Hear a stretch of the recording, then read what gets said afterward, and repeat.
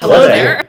Welcome back to another episode of Star Wars in a Galaxy, watching all the Star Wars we can get our hands on. I'm Eli. I'm Jacob. And we have such a fun episode. We are sitting down with Laura and Alice from Force Toast, a Star Wars happy hour, to discuss a very interesting arc of Star Wars, The Clone Wars. And that is the Rush Clovis arc in Season 6. That is an old friend, The Rise of Clovis, and Crisis at the Heart. So first of all, Laura and Alice, how are you doing? Thanks so much for coming on. Yeah, thanks for having us. Happy Saturday. Absolutely. So before we get into all of that, I do want to get a little bit of your background in coming into Star Wars. So either order, it doesn't matter. How did you both get into Star Wars, and how did Force Toast and Star Wars Happy Hour happen? Go ahead, Alice. You can start.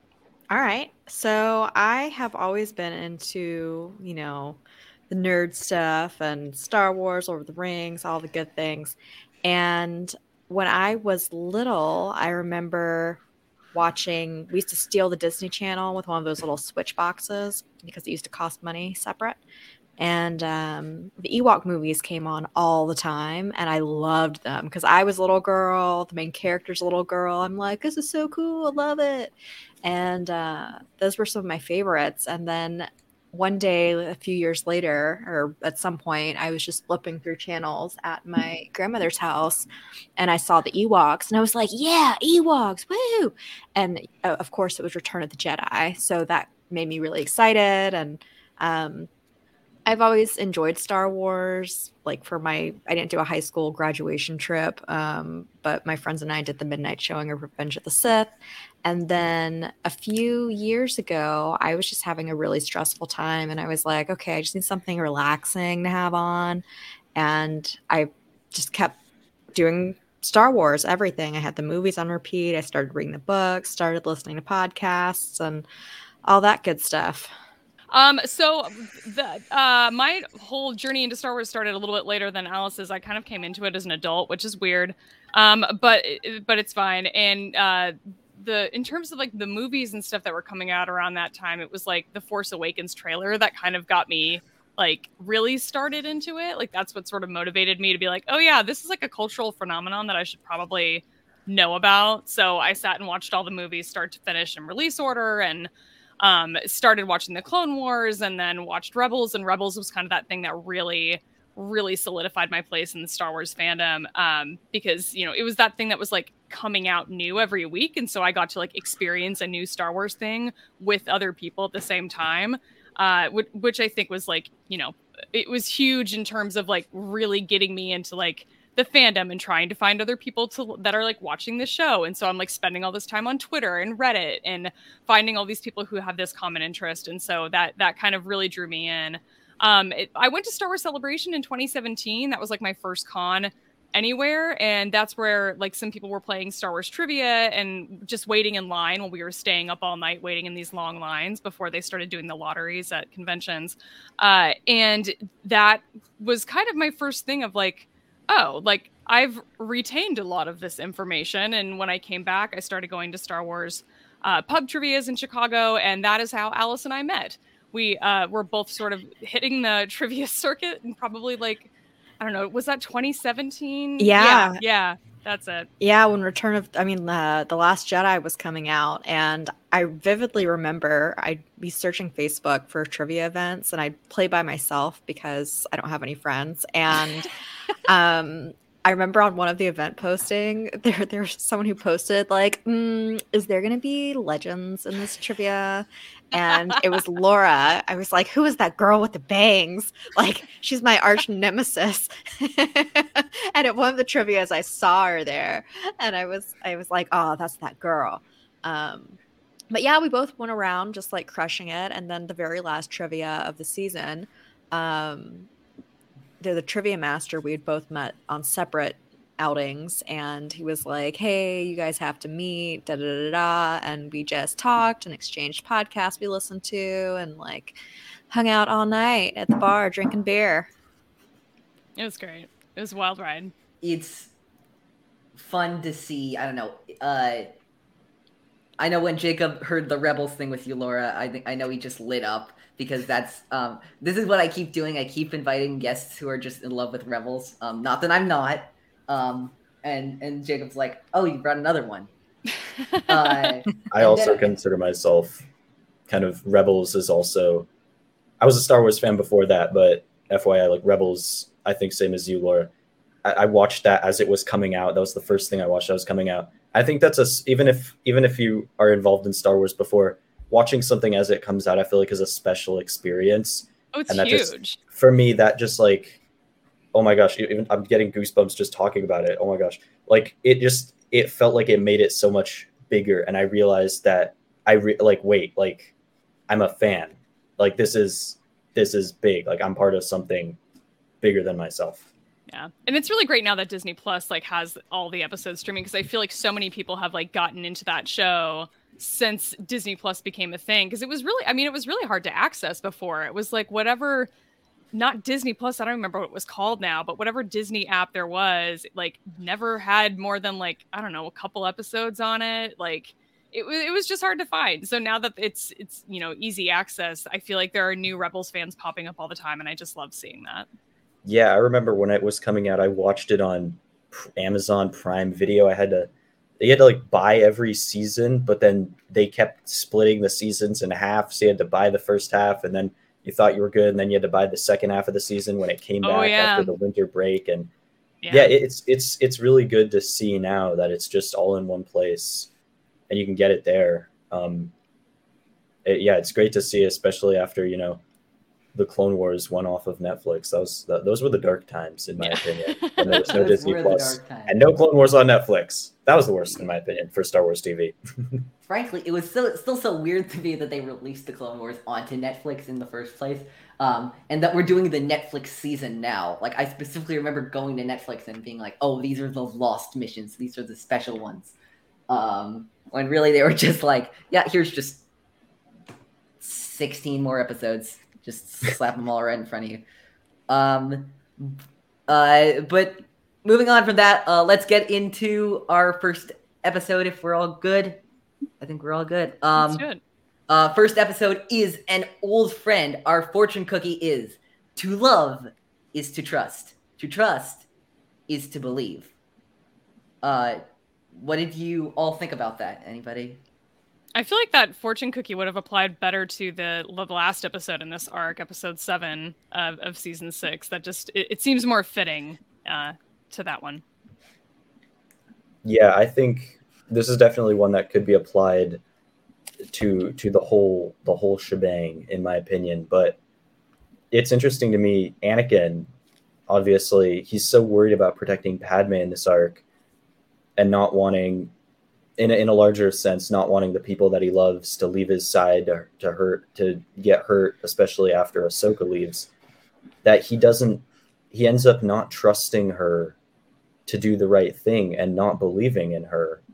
And obviously that ends up severely straining their relationship. So I think that this can kind of be applied to the whole arc, to all 3 episodes. But yeah, I think if I had to pick one to slap it on, I think the last episode might have been a little bit of a better place, in my opinion. It's one of those things with the later arcs of seasons 6 and 7, where Jacob's talked a lot about the arcs blending together, and that's what they do. It's like, it's hard to remember where one episode starts in this arc and the other one and other ones begin, and where they end. And I feel like all 3 of these could have applied to the entire arc. So it's weird kind of splitting them up into pieces and saying, oh yeah, here's the fortune cookie for this one, and here's the fortune cookie for that one. Jumping into the episode, I'd like to start with this one. I love how the opening narration basically says to us that Padme is the only one getting anything done in the Senate. Jacob and I have talked about this on the show in the past, but they're like missions and meetings where Padme totally should not have been, but she was there because she's the only one who cares, apparently. And it's so strange to me. Well, yeah, go ahead, Alice. Sorry. They also expect a lot of their senators. I feel like they're on James Bond missions in order to be effective. where that seems like a bit much for the average Joe, right? I mean, Padme kind of seems like a super senator in the Clone Wars. She's super influential. Everyone's always talking about what an amazing speaker she is, what an amazing negotiator she is. Everyone always needs her for something, you know? She was like the Star Wars equivalent of an influencer. Like back yeah, then. She's so in demand. So in demand. Yeah, we've also talked a lot on the show in the past about, and I feel like this is true, how Padme is often said to be this great legislator and negotiator, and how she never backs any of that up. How she's like, hey, I have this really cool idea, and everybody's like, you're too much of an idealist. This will never happen. And then it doesn't, and people are like, but you're so great, though. But she looks great doing it. No, she is such a super idealist. And I mean, it's kind of sad because she does mention, I think, at some point in this arc, where she's just like, I've exposed corruption during this war before, and like nobody gave a shit. So it's just really kind of, I feel bad for her, I feel for it. And the Clone Wars is one of those things that really sort of like redeemed Padme for me a little bit. I've never really loved the character. Even today, I still kind of don't. But you do feel for her a lot in these types of situations. Yeah, no, the Clone Wars really does do a great job, I think, of showing how a lot of these characters, Ahsoka recently, that's what comes to mind, in her final arc. Padme, as you said, Laura, a lot of the time, these characters, especially Padme, she really tries to do the right thing, but she gets foiled because Palpatine is just being Palpatine, I think of that with Fives as well. Yeah, definitely. And no matter what you do, it seems like Palpatine's always one step ahead. He's always manipulating the situation to make Padme or Ahsoka or Fives or whoever it is look bad, make himself look good. So, and then at the end of this, he's like, "Oh, I will reluctantly take control of the banks. Oh no, I don't want to have to take control. If I have to." Yeah, but he wants to take control of the banks. I mean, come on. Yeah. It's interesting to me. The things he does against Ahsoka and Fives are obviously horrendous, but the campaign he goes on specifically against Padme doesn't feel like he wants to keep his secret quiet as much as it feels like he wants to specifically punish Padme. I feel like he's the kind of guy that would be like, so Padme ruined all my plans on Naboo 13 years ago. I'm not forgetting about that. She's also the only person keeping Anakin tethered to the light side. Not forgetting about that either. So I'm just going to make her life as miserable as possible. And complicate Anakin's too. I mean, like he's getting two birds with one stone here, in tempting Anakin, knowing that he's going to have that crazy negative reaction to her having to spend any time even near Clovis. Yeah, he definitely knows something. At least he knows at least something is up with Padme and Clovis, and he definitely manipulates that in this arc. And yeah, as we will get to, obviously he turns every situation into pushing Anakin closer to the dark side. But to talk about the banking scandal, because that's kind of where this episode kind of kicks off. I think that it's unfortunate for Padme that she is always in this kind of episode, because I don't think the Clone Wars does the best job with these super politics heavy kind of arcs where it's really it can really be kind of vague and just the story can really get bogged down in itself. But I do think that Padme does get some opportunities to shine in this one, so I'm not too frustrated with the way that this one takes shape. But I mean, the scandal of the banks stealing from both sides to prop themselves up, profiteering, it's pretty standard Clone Wars stuff. I don't know. What do you guys think? What does everybody think about the political side of the episode? Because I really wasn't sure what to make of it, what to kind of take away. I didn't find it particularly digestible. There was this sense for me of there was very Lucas-esque. It was like, so how does this work? No, shut up. It works, okay? Just we're gonna say it works. You don't need to know how it works, but it works. But we saw the screens with the red blinky, hexagons and arrows. So that should be enough, right? And that's it. Yeah. Yeah. Yeah, I feel like I know a lot of people complain about, oh, the prequels have too much politics. Oh, the Clone Wars doesn't do a good job with politics. But I think in this instance, it honestly would have done a better job had it gone deeper. Because I feel like here they're just kind of saying, okay, this is the problem. Go deal with it, without really,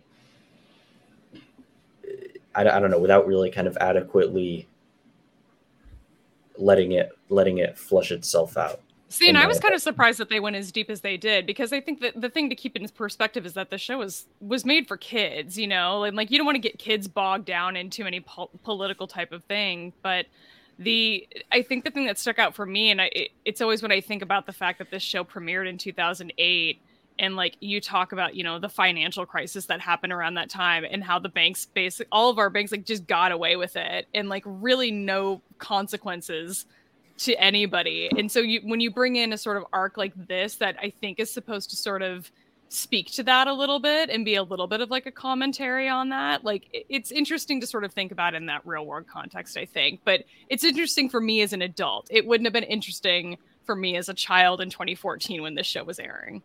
Yeah, I wasn't a child in 2014, but for any children who were watching it then.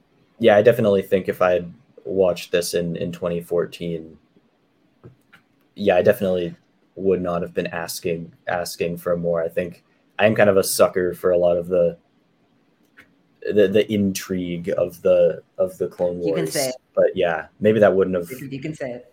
Peeling back the layers, as Eli thinks I say too much. Getting to the bottom of these mysteries. Boom, the layers of conflict stacking up, getting peeled back, whatever you want to say.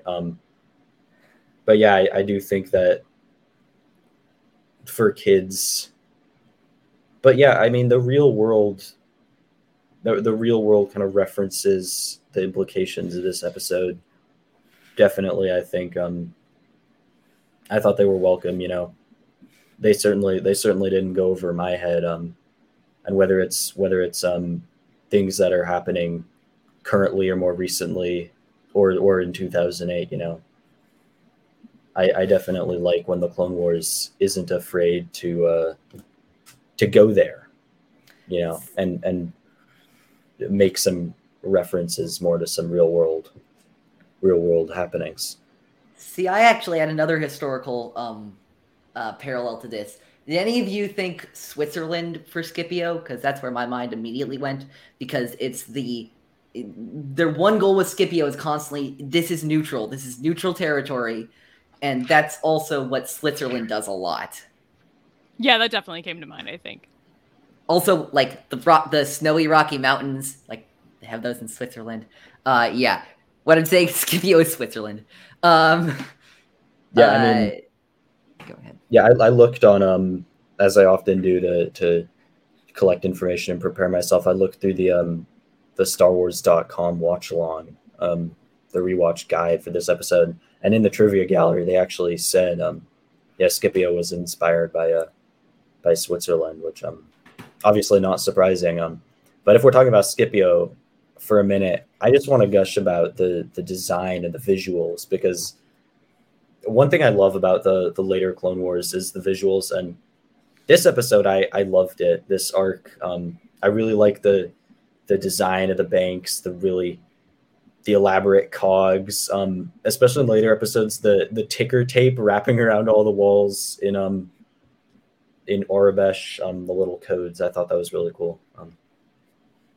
It is a really pretty episode to look at. I mean, when you get all of those, wide shots of Coruscant and of Scipio, and the inside of the vault and everything was very cool to see. So I enjoyed that part of it, but in general, I tend to really like a lot of the sort of art direction of some of the later episodes, where just the animation style is a little bit easier on the eyes, I think, too, by the time we get to this point in time. So it was just in general, there was a lot of nice stuff to look at in this arc. Yeah, it was a really pretty episode, really pretty arc. And I'm a total sucker for the big wide shots when you can kind of see how the frames were painted and everything. I mean, just that Star Destroyer in that shot from, I think it was the 3rd episode, like, that was beautiful. That was vivid. Yeah. And sorry, go ahead. Oh, go ahead. No, go ahead. I mean, another thing I wanted to bring up, when Anakin arrives, obviously it doesn't take long for Anakin's jealous, possessive side to come out when Clovis is mentioned. He puts duty first, but he hates it when Padme does the same thing. What do we make of Anakin and Clovis when they meet again? Because I thought that scene was really great when they had their little spat, their confrontation. Go ahead, Alice. I'll let you start. Oh, I had forgotten where Clovis came from in the first place, so I could be missing something there. I mean, Anakin's always a little fussy, right? So, Yeah. I love jealous Anakin. It's one of my favorite forms of Anakin to show up, because he's so funny when he's angry, and he gets angry so easily. But in this particular situation, I think it's fun to see, just because I think we spent so much time in the movies not getting to really know what their marriage was really like and what their relationship was really like. They spent so much time like separate, I think. And even in the Clone Wars, there's a lot of that too. So getting like these little ins to what their relationship is like is just insightful, I think, for me, for these characters. It's interesting that you find jealous Anakin funny, Laura. I don't know. I was like, every time Anakin walked on screen, I'm like, oh no, what's he going to do this time? There was that shot that I wanted to mention when Anakin arrives on Scipio. They don't shoot his body above his waist, which was, I have to believe that was an intentional choice. And like, they only do that for villains. They don't do that for heroes. And I like the whole juxtaposition. And then, of course, Anakin, when he walks into the cell, his shadow looks oddly like Vader's. And it's those juxtapositions between Anakin and Vader in this arc that I think makes it so special, that we're seeing Vader come out in Anakin more than we probably ever have before. Yeah, I love it when they throw in all the little hints of what's to come for Anakin in the Clone Wars. I really like that when they do that. I love the cool wolf dog thing that the bounty hunter has. It's just a really interesting looking animal. So I love anything that's sort of similar to any kind of dog in Star Wars. I just think that's a fun thing to insert every now and then. And the fact that this very evil, like, alien bounty hunter has a pet is just cute to me. I knew you were going to say that. Yeah, I was telling Eli when we were just chatting before he joined that the little snow chase at the end I really liked, because it reminded me of playing Crash Bandicoot. Nice. My thing with that chase at the end, which I was talking to Alice about this before you were recording, is my favorite thing is that Embo uses his hat as a skateboard, a snowboard, basically. And what I really wanted from that scene was he pulls out a hologram of Sidious right after he gets away. I really wish that was inside his helmet. So they just completely followed through with the gag and just put it inside his helmet. And they're like, yeah, that he uses this helmet for everything.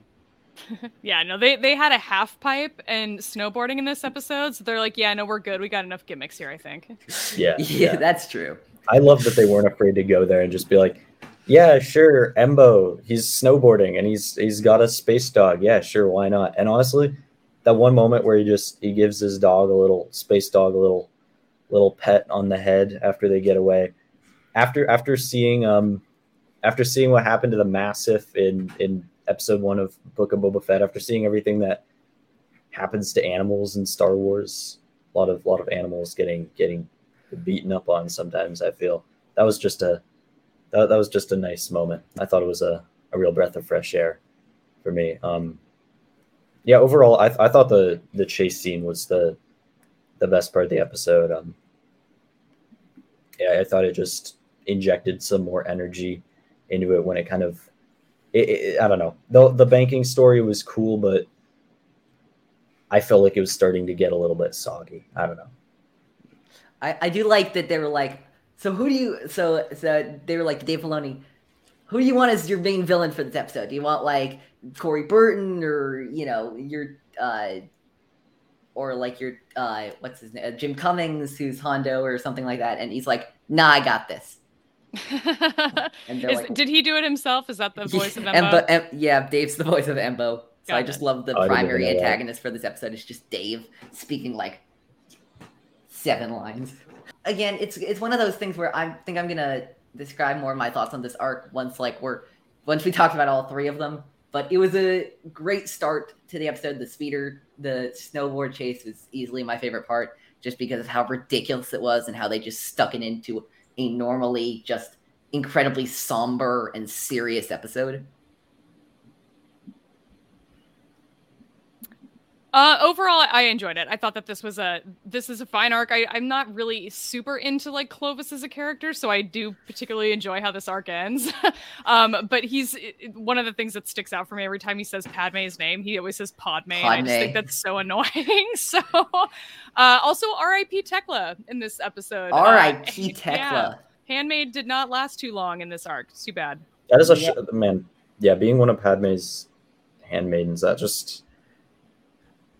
That seems like a rough gig. That seems like a really rough gig. Yeah, I was about to say it is a 2-woman body count in 3 years. We're saying. Yeah. I mean, that's not good. Yeah. I felt like Tekla's death actually was a bit unnecessary. Like, I don't think it advanced a lot of the plot. And I really did like Tekla as a character, but whatever. Jacob, Alice, your overall thoughts? General thoughts? It was fine. I don't know if this whole arc really grabs me that much, as some other ones do. I like when things are a little more Jedi heavy. But it was definitely cool to see kind of the banking setup and see a little more how that works. I'm with you with that one. I love Jedi stuff in general, but yeah. Jacob, want to wrap this up before we get on to Rise of Clovis? Yeah. Overall, not a bad start to the arc. I definitely like this episode, this arc, more than I did watching it for the first time. But yeah, overall, a pretty nice episode. I thought did a reasonably good job of, for a kids show as it is, not getting too bogged down. Maybe if it was in a different medium, or if the circumstances were different, they would have gone in depth into the banking intrigue, and I think some political intrigue related to that would for me that would not be unwelcome at some point. But yeah, I thought it did a reasonably good job. Yeah. If no one else has anything else to say, then we should probably get on to the Rise of Clovis. The episode where an old woman comes up to Clovis at the end and asks who he is, and he says Clovis Skywalker. It's weird for me to make a joke about that because I do genuinely like that moment. But anyway, fortune cookie is jealousy is the path to chaos, and what chaos there is in this episode. Yeah, this one's incredibly appropriate. I mean, given what the conversation that Anakin has later with Padme, where what does he say? I demand that you not speak as to your Clovis husband. Yeah, I'm just like, holy crap! Like, I forget that happens every time I watch this arc, but every time I watch it, I'm just like, the hell did he just say? Did he say that out loud? Like, oh my god. Yeah, like in between Clovis, Anakin, Palpatine. It seems like Padme just deals with a lot of sexism in her job, and in this episode especially, with the way Clovis treats her, and the way that the way that Anakin obviously says that. When I heard that, I was like, "Whoa, dude, really?" Yeah. But yeah, that definitely shows where Anakin is at, because he is nothing if not jealous in general, and especially in this episode. Yeah, I also I also just like that.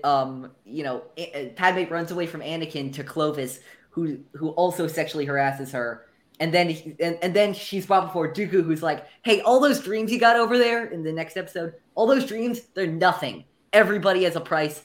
Your whole lifestyle is nothing." I'm like, can Padme catch a break? No, with she can't. men in this arc. Yeah, it's incredible.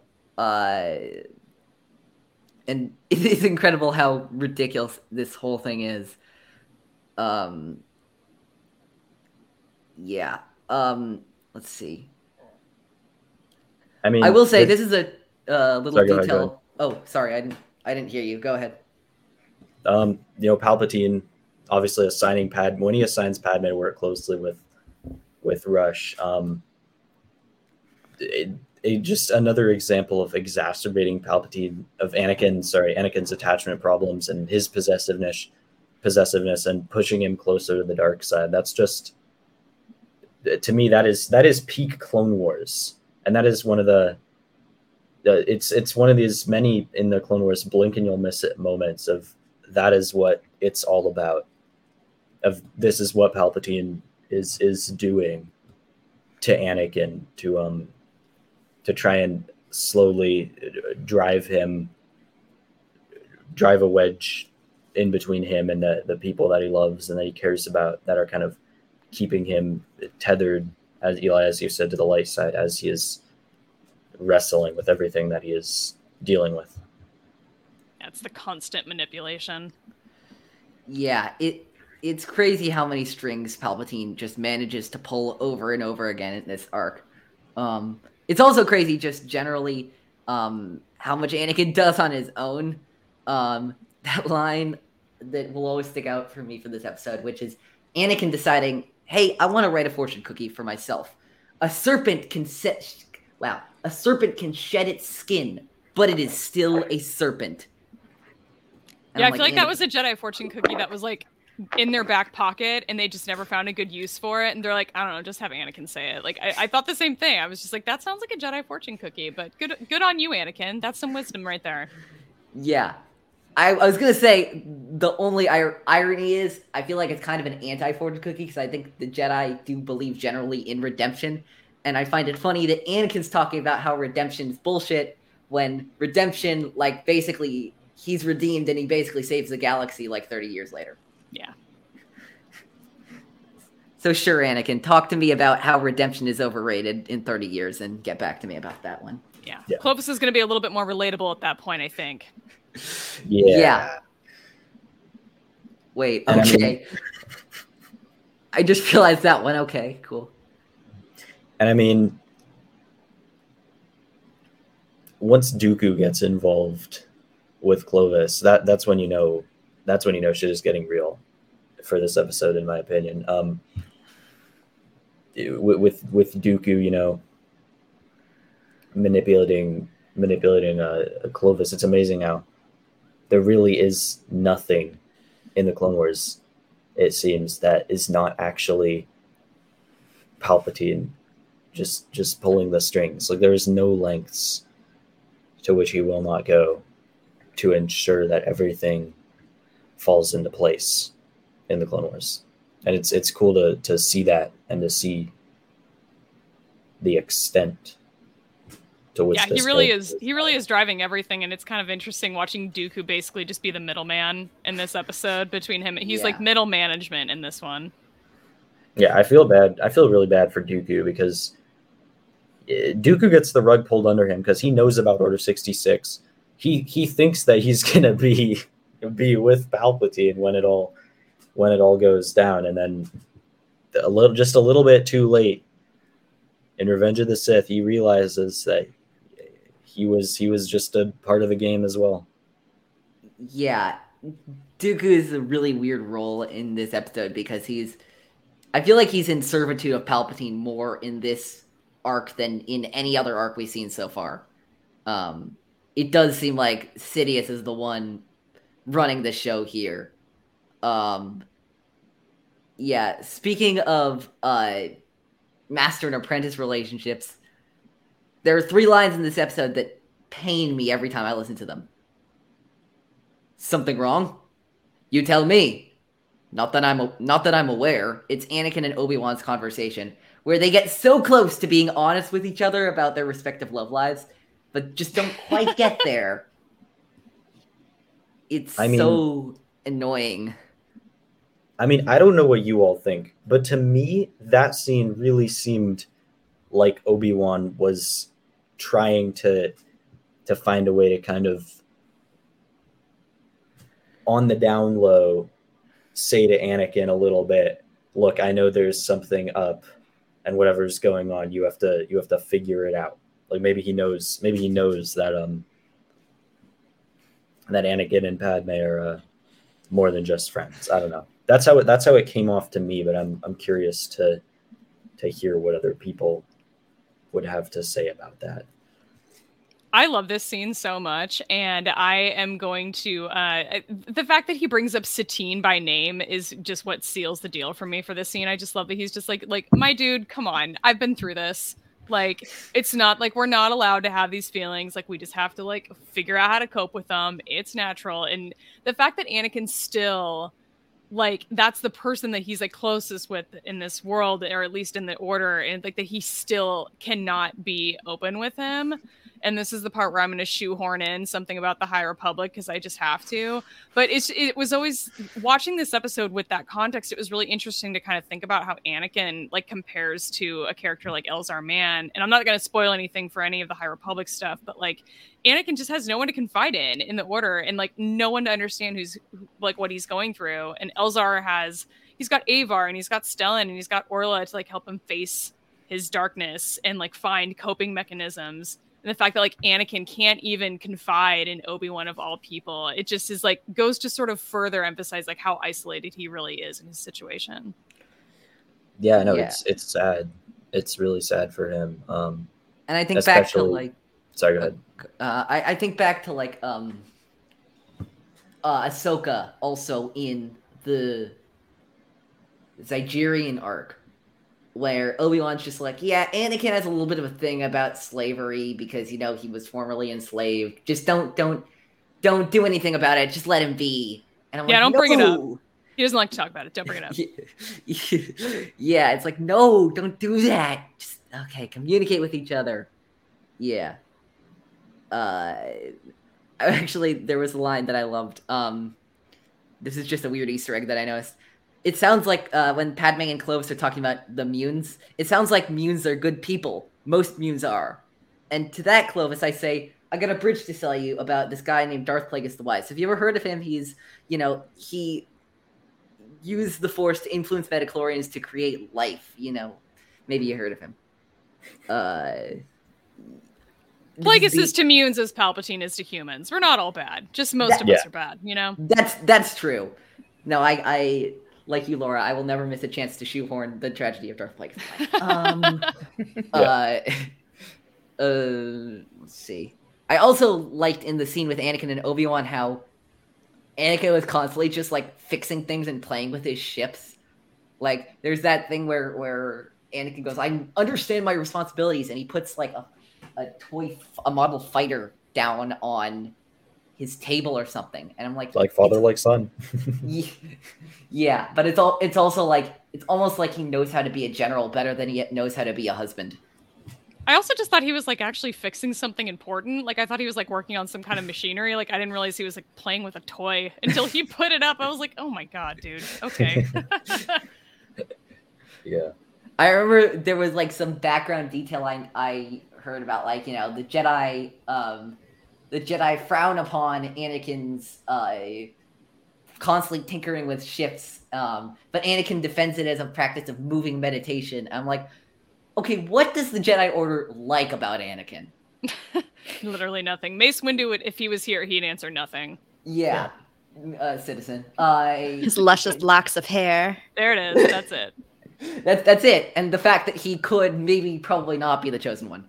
No, that's probably another reason that he hates him, because like Windu's bald, so he's just like probably jealous that Anakin has that lush hair. Yeah, I know. He's just like, Yeah, and his jealousy leads to chaos, It and does. I will cause chaos if. and I would like to point out that Windu's contempt for Anakin only increases throughout the Clone Wars, and And his hair finally, grows to Revenge of the long. Sith, as his hair grows longer and more luscious over time. So It what we're just- saying is, Windu's contempt is symbolized by Anakin's hair. Mm-hmm. Yes, It drives that is what we're everything. saying. Yes, this is very very deep. This is the deep, hard hitting, high level Star Wars analysis you know and love, everyone. Yes, yes, indeed. Yeah. Yeah. Anything either of you, Laura and Alice, have for this episode? So my favorite part was when they were having dinner, and I'm like, Padme looks on point. Her hair's awesome. Her dress is awesome. You know, she's pouring the wine. I'm like, you go, girl. This is great. But then she starts serving the food, and it's just like 2 tomato slices. It doesn't even touch the space turkey legs. And I was like, what? Those look delicious. Come on. Yeah. Maybe she's a vegetarian. Yeah. Yeah. And I maybe it don't- was like there was that thing they were describing in the episode where, like, in that dinner conversation where they were trying to save refugees on a planet, I believe, and they're like, we didn't eat or sleep or drink, and maybe Padme is like, you know, that worked pretty well. Let's replicate that. Yeah. I mean, Alice, I thought you brought up a good point. I think the Clone Wars does tend to suffer from disappointing food syndrome. You know, this is a fantasy galaxy where anything can happen, and the food is always just it looks really underwhelming. It does not look as fanciful or nearly as out there as you would expect. And we see in what is it, season 2, the Geonosis arc, Ahsoka and Barriss literally sit down in the mess hall and eat plates of little gray squares. Like they have some serious problems. I don't know if, man, like, do the clone troopers, like, they have their ration sticks, like, do they just have scurvy? Do they get vitamin C deficiency? Like, what is going on there? Like, I need to know the chemical makeup of these rations. I need to The know if there's chemical vitamin C in them, and if there's not, I also am curious if scurvy is just widespread among the troops. I don't know. And like, you know, you think there's calcium in there, because if they're not, like, their bones would just be somewhat so brittle and they'd break in battle. If there's not calcium in there, there's gonna be hell to pay. yeah, I hope those clones. I hope they drink their blue milk or something. I don't know. They're getting nutrition somewhere in there. Yeah. It's funny that you brought up the food. I didn't even notice the food in that scene, because all I could pay attention to is the fact that Padme was just like sort of put off by Clovis trying to make a move on her, and her response to that is to stand up, bend over, and basically lean her ass right in his face while she's helping herself to food. I'm like, girl, like, come on, like you're just asking for it and being a tease. So like, Yeah. this is ridiculous. That was And definitely she a was misstep fixing on his her part. plate too, Yeah. with Like, like he the 2 get it tomato himself. slices and a Kraft cheese. And I'm like, if you don't want them to think you're together, like, stop. When Clovis is appointed the head of the banks, I think it was at the end of this one or the beginning of next one, like, they look like they're in love the entire time. I'm like, if you don't want to look like you're in love, stop looking like you're in love. Avert your eyes. Yeah, no. I almost said Palpatine. Palpatine and Clovis, anyone? I wouldn't mind that. That would be an interesting ship, actually. I think that has Mhm. that would have some interesting ramifications and some I should interesting be. potential, I think. But Okay, you put that image in my head, Jake. Padme does not do a very good job of kind of dissuading Clovis of the notion that she's there for more than just politics. But she's, I mean, to be fair to her, she's in a tough spot. Obviously, she doesn't want people finding out about her and Anakin. And then And Clovis can't say no. she's put and she's put in this tough spot where she also wants. Does she want this deal, her deal with Clovis, finding out what's really going on in the banks?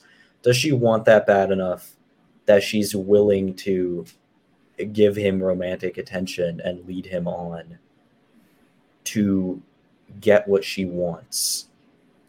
I mean, I think that's one of her strengths in this when it comes to Clovis, is that she can really weaponize that in a way that I think is sort of fun to watch her kind of put that to use, and use it as a strength. I think it's just a fun way to sort of just to kind of take her character in that direction. It just makes her more interesting as a character to me. Yeah, I totally agree. I think the big problem for her again is, how would Anakin react to that? And I think it becomes an interesting dilemma. Obviously, Anakin, he's doing way too much in this episode. He is way too possessive, but it still is an interesting question, I think, of when you're a power couple like Anakin and Padme, who are both, obviously constantly making huge sacrifices to do what they do for the Jedi and the Republic. Where do you draw that line? Does romancing someone else? And I should point out, like, in Padme's defense, like, Anakin, when he is totally romancing the Queen of Zygerria in the Zygerria arc in season 4. So it's not exactly like he's never been in such a situation. I don't know. Oh yeah, there are definitely moments where he like shows contempt for politicians besides Padme, but like he does the same thing where he uses his charm as a weapon, and that's very much a politician move. So yeah, it's interesting that you bring that up, because she definitely does that in this episode, and we don't ever get to see her act jealous towards Anakin when he's hitting on a Catwoman. Yeah. Though I will say, I'm not sure she knew that. That's the other advantage of him being like so off-world, is she probably doesn't know that.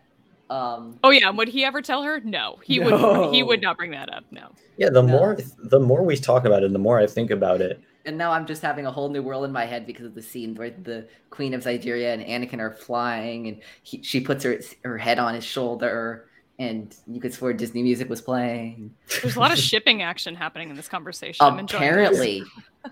Apparently. But yeah, Anakin is, maybe he's not being very fair. Maybe he he really obviously he is being very possessive. But I think that's one of his hallmarks as a character, is that when he is attached to people, and we've seen this before with Padme earlier in the Clone Wars. We see it a lot with Ahsoka.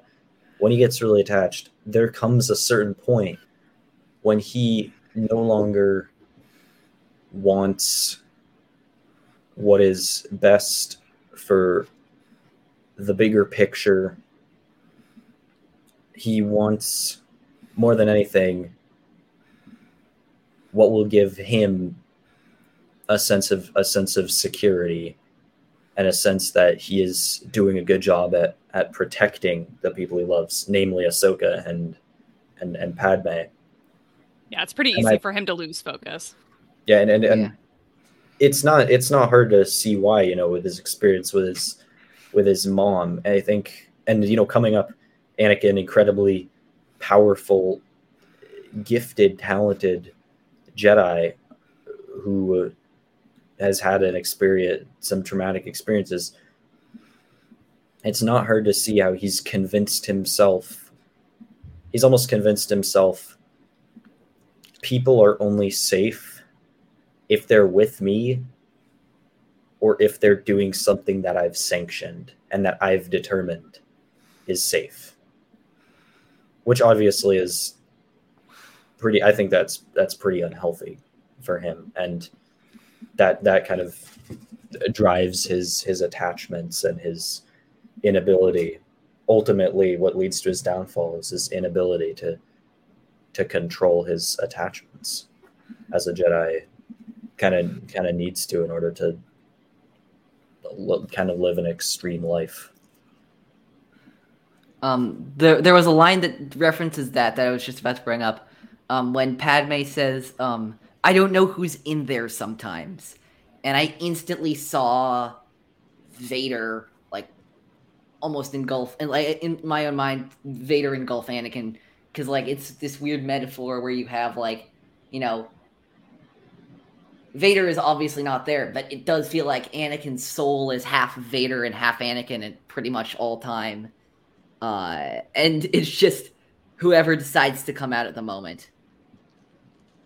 Yeah, and the later we get into these seasons in the Clone Wars, I think the more you see it. But yeah, it definitely comes out in season 6 and definitely in this episode towards the end. Yeah, it's scary. There's also that line which is so weird that I just want to bring up. When Padme goes, "Both of you, stop this," and Anakin says, "You don't have a say in this." I'm like, yeah, she does. Sure, she does. Yeah, the only person who should have a say in this. Yeah, she's not the one who has decided to beat the crap out of Clovis. No, fight me like a man without your Jedi tricks. Yeah, and I mean, I think there's something to be said for the scene after Clovis gets beat up. You know, it gets pretty raw in between Padme and Anakin, and that's the one thing that I really think is special, or one of the things I think is really special about these episodes is, Laura, as you said, the glimpse into Padme and Anakin's marriage that we don't really get in the prequels. I think that's quite welcome. I will say, there was this interesting thing before we wrap up the episode. There was this great part of the story where they split, where Anakin and Padme split. And I feel like it's a shocking move for the story, but it really works for me in the story because of the situations that both characters are in. And if they didn't reconcile I wish their reconciliation had been a little messier, frankly. Because it just felt like, so we love each other again now. Yeah, to me it seemed, yeah. I thought it was out of character how quickly Padme kind of was willing to reconcile with Anakin, and the fact that she was apologizing when I felt it was really Anakin who was just not being a good husband, not being compassionate or patient or understanding with the situation. But that's just my opinion, though. So, you know, there was this theory that I saw online. I don't know if any of the three of you have saw this theory that Luke and Leia were conceived shortly after the events of this arc. Oh, I've not given it any thought. I don't know. Yeah, what spurs that theory? I don't really. Basically, somebody charting out the canon timeline and realizing that this was probably around 9 months from when Revenge of the Sith was, which is weird, keeping that context in mind. Yeah. Do we want to get on to Crisis at the Heart? Let's do it. Okay, let's do. Our fortune cookie is: deceit is the weapon of greed. It's a weird one. It's a really strange one. It feels a little bit like a truism that is not necessarily super unique to this episode. But yeah, I mean, obviously the lengths that Clovis is willing to go, even though he has noble intentions, also, you know, it's impossible to not imagine that he also is thinking about himself and his own ambitions and everything that he's doing. But I mean, in the announcer reel for this episode, I thought it was super unfair of them to say that Padme is the one throwing her and Anakin's relationship into peril. I can't remember exactly what she says. I can't remember exactly what the announcer voice says. It's like, oh, she does something, throwing their relationship into peril. I think it's more Anakin personally. I feel like Anakin is the one who's, he's obviously very jealous, very quick to anger. Yeah, whoever wrote that had a bias, I think, against her for some reason. It's like he definitely was the one who owed her an apology, and like she honestly, I think, was trying to do the mature thing by being like, you know what, like, let's give each other a little bit of space here. I think that might be healthy for us. Like, why don't you go do your thing? I'll do my thing for a while, and that once we maybe come back together again, maybe we'll have cooled off. And I think that that's kind of the main goal here for a little bit. But so she tried, I think, but. What can you do? Especially when Palpatine's pulling the strings. And I was thinking about the very, like, almost the Arthurian picture of where Anakin, of how Palpatine manipulates this thing, where Anakin's like the knight in shining armor going to rescue the damsel in distress from the evil man who wants to steal her away. And how Anakin gets painted as, like, the hero who will do anything to... he's almost like the Superman in the universe. That definitely occurred to me. Yeah. Also, was anybody reminded of when Commander Thorne sacrificed himself on Scipio? Did anybody else think of the 2D Clone Wars microseries, the Tartakovsky microseries, where a clone does a mini version of the same thing? I've only seen that once, so no. Yeah, I haven't seen that yet. I think I've only seen. I'm not sure. I see that GIF all the time. Yeah. I mean, it definitely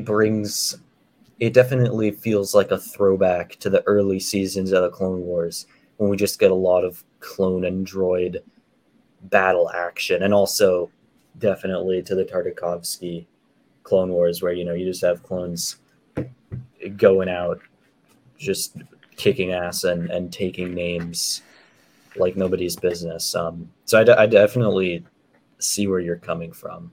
But yeah, R.I.P. Thorne. R.I.P. Thorne. Pretty epic last stand. But I mean, I think the political intrigue kind of picks up in this episode. Dooku's plan to manipulate Clovis, yada yada. Time to make Clovis look like a powerful separatist. I thought that was a great line. But I was surprised thinking about having rewatched a lot of the Clone Wars at this point. This is quite a risk for Palpatine, letting Dooku make Clovis betray the Republic when he put his stamp of approval on Clovis to get him into power in the first place. It still serves his bigger plan, but it seems like quite a risk for Palpatine, who usually tries to operate more on making himself look good and kind of gaining popularity in order to cover for his power grabs. I think it could partly be, in a sense, his way to get more power over it. If he had said, okay, I'm just going to handle this first, that's one thing. But if someone takes it over, kind of screws with it, it's like, oh, it's such a risk, so I have to have full, total, complete control over it now. It kind of gives them a little more wiggle room. Yeah, that's definitely the name of Palpatine's game. When he sets off, he orchestrates setting off a bomb in the Coruscant power grid in an earlier Clone Wars season to stop a vote that would potentially not let him borrow more money to make more clone troopers. So he's definitely no stranger to doing things like that. So yeah, that's a good point. I think that he definitely is willing to kind of temporarily loosen his grasp in order to ultimately squeeze down further. And another side effect of this, I don't know if this is something that he had planned. This also is another example of him manipulating Anakin, where he ultimately draws Anakin closer to him, because at the end of the previous episode, he was like, oh, privately, he was like, oh, Anakin, you're totally right. Privately, I don't trust Clovis. And now, what do you know? Clovis has betrayed the Republic and raised the tax and Interest rates. The interest rates. Thank you. Raised the interest rates. Is so I think it's another example of Palpatine. Basically, he's basically saying to Anakin, "Oh, Anakin, no one understands you. No one takes you seriously. No one understands how smart you are, except for me." And that's kind of what he does over and over again in the Clone Wars, and it's masterful how he manipulates. That's the way of the dark side.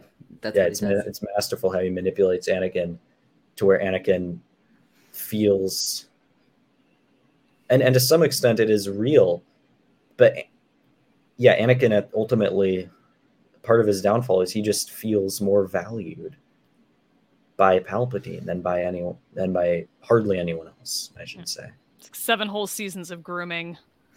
Yeah, and like 2 movies. It's terrifying. I will say, Laura, you may mention this earlier. I want to jump into the end of the episode when Rush Clovis kills himself. But does he though? I mean, he lets go of the hand and like drops down, and yeah, it's a really weird thing because he was talking to Padme earlier in the scene. And he was talking about his legacy. He was talking about how people will see him, and apparently people will now see him as dead. So that's an interesting way of going about that. I mean, it's Star Wars. I think no one's ever really gone. That's what we've learned over the past few years of Star Wars content. Do you think Clovis is going to show up in the Book of Boba Fett? I was about to say, do you think we're going to get Robo-Glegs Clovis? At this point, that wouldn't be the most surprising thing. Can't put it past him. I would not. Yeah, I mean, look, Chrysanthemum's here. Anything could happen. Maybe Chrysanthemum's not dead though. Yeah, maybe it's time. Good point, but still, maybe it's time for a Rush Clovis comeback. I think I could probably. I don't know. There's got to be some niche pocket of Star Wars fandom out there who are really into Rush Clovis. That's got to be a thing. Anakin would like come back from the dead just to like kill him again. I swear to God, I don't think I have always said this. This has always been my theory about this. Rush Clovis was holding on to Anakin's like mechanical arm. Anakin could have held him. He could have used the Force to hold up both of them. He literally was just like, "Oh no, I can't hold you," and then he lets himself go. But I'm like, I will never believe that Anakin couldn't have held them and brought them both over. It's just that will always be my theory for this particular end of this arc. Yeah. A chuckle I got is when Anakin was like, "Padme, can you climb?" And she's like, "I'm trying." And I was like, "How is she supposed to climb? Like, what is she climb? What exactly?" And then just nothing happens. Yeah. She's got no core strength. What's she supposed to do? Yeah, she's like relatable. Yeah. And it's interesting to me that Clovis, like, there's often a sense with him in this arc that he tries to make himself look as noble as possible without actually doing anything noble. Like, he lets go of the hand because he knows there's something going on between Padme and Anakin, but he doesn't know what. And he fights the guy an episode earlier, and then in the episode before that, he's like, he makes up a story for no apparent reason as to why he's beat up. I mean, I think for that one, I think he realizes that it would not be in his best interest or in anyone's best interest for a massive investigation to happen as they're trying to discreetly figure out what the heck is going on with these banks. It would have been a huge distraction. Yeah, I think that's a really good point. I do wonder though if maybe like we saw him voice his sort of concerns about like what is this legacy that I'm going to leave behind. And I think at that point, while he's like hanging on for dear life, like kind of realizes like, oh yeah, I've really become the villain in the history here, and this doesn't look good for me. Like, I'll just do this one last thing and just like off myself so that hopefully the two of them can survive, I guess. Yeah. I don't know. And it's sad. That part it's sad to me because I think at the end of the second episode, kind of when Clovis explains his story and explains why he's so passionate about saving these banks and why he really believes in the power of a neutral bank system. Like I kind of gained some sympathy for him. Like he clearly is trying to do the right thing, and I think ultimately his downfall, like many characters, is that he tried to do the right thing, and to do that he ultimately was forced to do some bad things, accept help from some untrustworthy people, and that came back to bite him in the butt in the end. Yeah, I don't know. It's weird. It's hard for me to feel bad for Clovis because of how he treats Padme. But like, he was manipulated and deceived. It's a very complicated story with Wretch Clovis. Yeah. I mean, he's definitely a complicated character. Like, on the one hand, obviously he betrayed Padme before, even if he wasn't totally for it. He went along with it to further his own ambitions in Senate spy, and he definitely behaves like a bit of a slob towards Padme. But I don't know. I can't help but have more sympathy for him after seeing that he at least kind of does have good intentions, even if he doesn't really know how to go about executing those in the best way. Yeah, we should probably get to some of our questions, Jacob. They're on the document. We got 5 questions for the both of you. Just some fun little Star Wars things that we're gonna ask both of you about. So in any order, favorite Star Wars character for the both of you? Kenobi. Mine changes a lot. Right now, it's Avar Kriss. Oh, nice pick. Either what is your movie ranking of the Star Wars movies, or just like your top 5, or top 3 if you want, or whatever. Top 3: Attack of the Clones, Revenge of the Sith, Rogue One. Interesting. I'm always Rogue One, Last Jedi, and then from there, everything kind of starts to shift around for me, I think. Maybe Force Awakens would probably be number 3. Nice. By the way, I just want to point out, I got the Last Jedi shirt here. Hey. Let's see. Next question. Favorite non-movie Star Wars media that people are missing out on?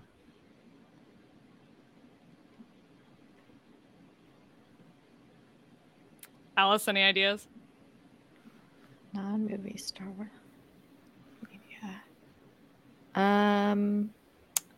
I would say Jedi Fallen Order. Oh, everything the High Republic. Yeah, Very I'm good definitely choice. behind on my High Republic reading myself, so I've got some catch-up work to do on that, unfortunately. But I've heard a lot of good things about them. Yeah, I switched mine. Books did not cross my mind for some reason. I'll go High Republic as well. What is both of your favorite Star Wars background character? Oh, God. See, I can't remember if he actually ended up getting cut from the movie completely or if we do still see him. It's the character in The Last Jedi that has, like, the one eye. He's, like, a Cyclops, like, little naked guy. He's in the visual dictionary, but I don't think that he actually I think he ended up on the cutting room floor. Kedpin Shoklop is his name. That's an incredible name. It is. Yeah, he's in the Canto Bight book thing, right? Yes, that's right. So he's still canon, but I really don't think he made it to the movie now that I think about it. Oh man, I don't know if I have one. I always have a hard time with that question. There's got to be someone doing something just like goofy that makes me laugh, but I don't know. That's fine. The final one. I'm gonna put up a character on the screen. Just tell me how the both of you pronounce her name. That's all it is. Let's see. I'm gonna get this up. Can the both of you see this? Yes. Okay, how do you pronounce this character's name? Zam Wessel. Yeah, cool. That's what I would go with. Is there a different pronunciation people go? Yes. So our mutual friend Devore from Allergy to the Force said he always thought it was Zamwizel, and so we like to give him shit about it. Fair enough. So no, so we are currently so Team Wessel is currently like We got to be like 13-2. So wait. Yeah. So the Wizzels are still the Wizzel team is still they're still hanging in there. They're still hanging in there. So we'll see. We hope. Anyway, so where can we find the both of you, Force Toast, and everything the both of you do? Well, you can find Alice on Twitter at Slaya All Day is her handle. Our show is at Force Toast Pod, and my handle is #Laura. Our show comes out on Tuesdays every couple of weeks, and it's called Force Toast Star Wars Happy Hour. You can find it on all major podcast platforms. And I do a show with John Roca and his channel called The Jedi Way, and I jump in every once in a while with the Geek Buddies to talk about Star Wars stuff on his channel too. So you can find me over there. By the way, Jedi Way and Force Toast both are phenomenal. Both these days, I'm a regular listener of both. So thank you. Yeah, no problem. And congrats on 2 years. Thank you so much. It's been a crazy journey. Thanks so much to both of you for coming on again. You can find us on Twitter at In a Galaxy Pod, Instagram at Star Wars in a Galaxy. Listen on Spotify, Anchor, and Breaker, and Apple Podcasts, and wherever you listen to your podcasts, we will be there. You can email us at swinagalaxy@gmail.com with all your questions and hot takes and all that kind of stuff. Thank you so much to Alice and Laura again for joining us for this episode. Next week, Jacob and I are going to be getting into occult and some really weird stuff with the Disappeared arc. The Disappeared parts 1 and 2. And until then, may the Force be with you always.